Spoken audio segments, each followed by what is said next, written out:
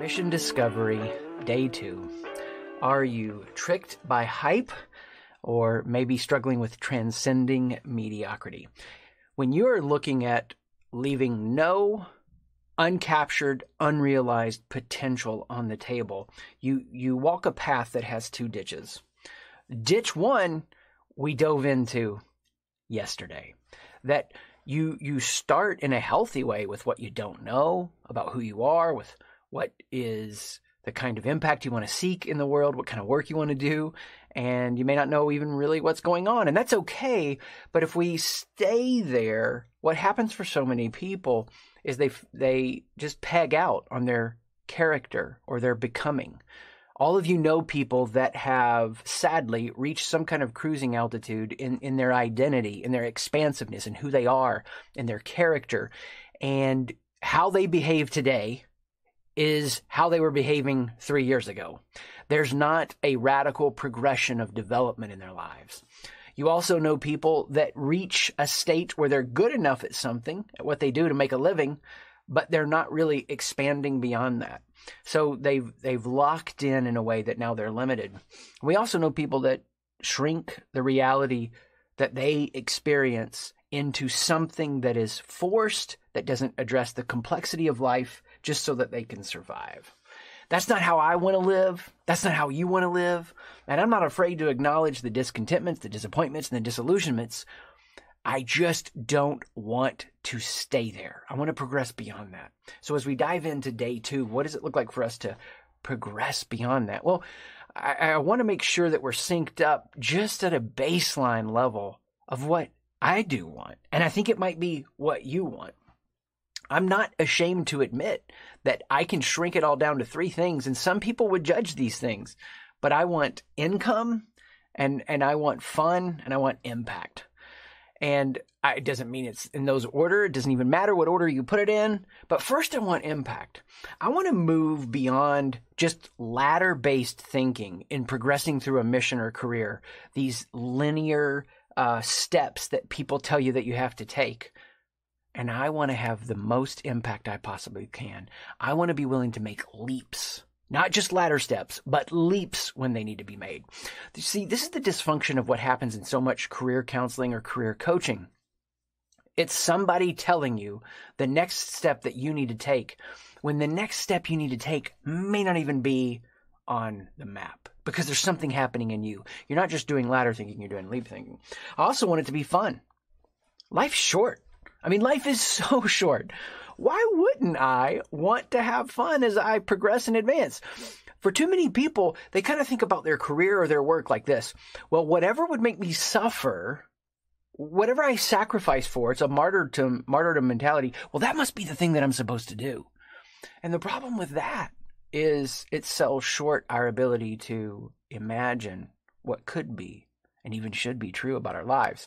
Throughout human history, there have always been people that have said, hey, I'll go along with what everybody wants me to do. I'll fall into the routines and the patterns that they're all saying that I need to fall into. And then there have been other people that have been like, why not? Why can't I do this? Why can't I try this? Why can't I explore this? And then I also want to make an income. I want to have the means and availability to me to be free to pursue what's in me, to resource the people around me.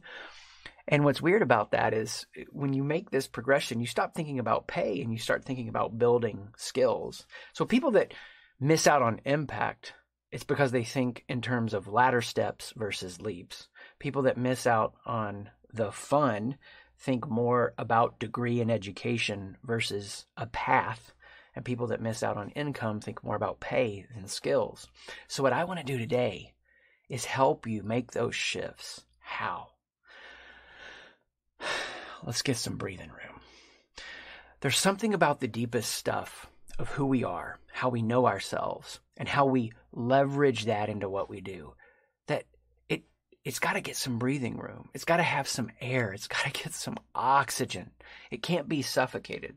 So how are we going to get that oxygen? How are we going to explore that? Well, you can follow along in the notes, and you look at the top there, and if you're filling in the blanks, it's just this. The question I want to ask you is, are you checking boxes or walking an unfolding path? See, if you're the kind of person who's person one there in your notes where you're checking boxes, that starts to suffocate you. That takes the air out. Now, I'll tell you right now, I enjoy doing different kinds of breath work. They help me. It's something that I do in the morning. It's a part of my life. And last January, before gyms shut down and they were still open, I would go to the local Y to do the sauna every day, pretty much, unless it was closed for a holiday or I was traveling for work or speaking somewhere. And I do this pretty intense breath work. And one day, it's a little embarrassing to tell you this, but I did this breath work after I'd stepped out of the sauna. I'm sitting on this like bleacher area by the pool. And the next thing I know, I wake up, my face is in the concrete. I lift my head up, blood is running down my face. People are all around me because apparently this breath work that I was doing, and for some of you, you're hearing this and you're like, Chris is crazy. Yes. This breath work I was doing, I actually passed out. It was surreal. We'll just say that to see this gash on my face. I was leaving the Y after I got a shower to go meet with a company we were talking about doing a lot of work with, multi-year journey. And I had to go with a giant Band-Aid on my forehead. It was absolutely huge. And thankfully, I'd coached the CEO founder, and he knew about my ways. And he appreciated the experimentation. So it didn't hurt anything there other than, the pride a little bit to have that big Band-Aid on my forehead. But when we don't get that oxygen, we pass out. And that's what happens for people when who they are doesn't have oxygen. There's no breathing room. The pass out occurs. And the way that we look at this in career trajectories and mission trajectories, and this is with working with people, hundreds of people, directly me, and more than that through our resources and our online academy, different continents, different countries, they either trade off or just give up. They make these little trade-offs. They tell themselves, well, this is just the way it is, or they just give up somewhere. And that's why we started with day one about stirring up this discontentment, these disappointments, these disillusionments, because the vision starts with where you get bothered. But that bothering is exhausting, and you lose the oxygen and you give up. Or you could be person two, which is the kind of person I want to be, and I think it's the kind of person you want to be. It's why you're here. And a little hat tip to Kierkegaard here on the phraseology, but work is not a problem to be solved. It's an unfolding mission to be experienced. So even as we engage in today's content journey and we get into the coaching conversation, I don't want you to be tricked into thinking that one little thing is going to click this in and the rest of your life this is set, because then you would reach those ceilings, those false cruising altitudes. Instead, what's happening is work is an unfolding mission to be experienced. And what happens in that unfolding mission? Well, you could look at person two there in your notes. Whatever your boxes are, right? We all have them. Goes to college, gets the debt, gets the job, gets the degree, makes parents happy, does the thing they thought would make the most money. Whatever those things are, people set out to check those boxes, and then the reality hits. And things just start to fade over time. They get flat, or you hit some hard bumps in the road, and it's up and down, you try things. And every person I've worked with in a deep way, or our company has worked with through our coaches, and including my own story, it doesn't just happen overnight in an easy way. Instead, there are behind the scenes moments, these twists and turns where you find yourself getting a little hint of a purpose. And then you feel kind of shrunk by the way the market has labeled you, or you've labeled yourself, or way that you've been pigeonholed into a dead-end space in the current job responsibility you have at the company. And then you start to daydream and fantasize and wonder about what if, and that kind of can cause you to struggle. And then you're just running away from your potential. I mean, nothing is more sad to me reflecting back on my childhood than when I would go with my grandfather to the gas station that he owned in a small little podunk town in South Carolina. My grandmother would take us to see my grandfather to this gas station. Problem is, they didn't sell gas. It was a convenience store in the front, and we'd be excited because we got to get a Yoo-Hoo and a Snickers bar. As a little kid, man, you're just like that sugar rush, right? But we would go in to get our Yoo-Hoo and our Snickers bar as little kids, and I would usually venture into the back. And in the back where they would be working on cars, there were no cars being worked on. Giant pool table, grown men in there all day, every day. Now, I didn't know exactly what was going on as a kid at that time, but I knew something was happening there.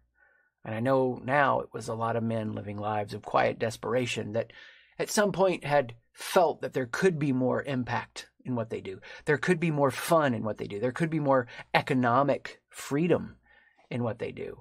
But they just traded off. They just gave up along the way. And these quiet lives of desperation created these running habits where they ran away from what could be. But if you and I could be like person 2 here and we persist on this journey, we will find that mission starts to unfold in our lives. That's what I want for you. I think that's what you want for yourself. It's why you're here. And as you look at the notes in the workbook there in front of you, you can look at the next page at the top. And what we want to do is learn to be person 2. How? We need to replace self-deception with self-awareness. We're going to replace self-deception with self-awareness. How? We're going to use this tool I'm about to walk you through to pump a ton of oxygen in the room so we can create a space, an exploration space for the revelation of what you need to see about who you are, about where you are, and about what you might do in the world. When you start to lock in on what I'm going to walk through with you here, just for these moments, these little minutes that we have together, you start to get a different approach to life so that everything that starts happening to you, you see it as something that can happen in you, and it happens for you, and then a powerful impact, mission, unfolding career and work starts to happen through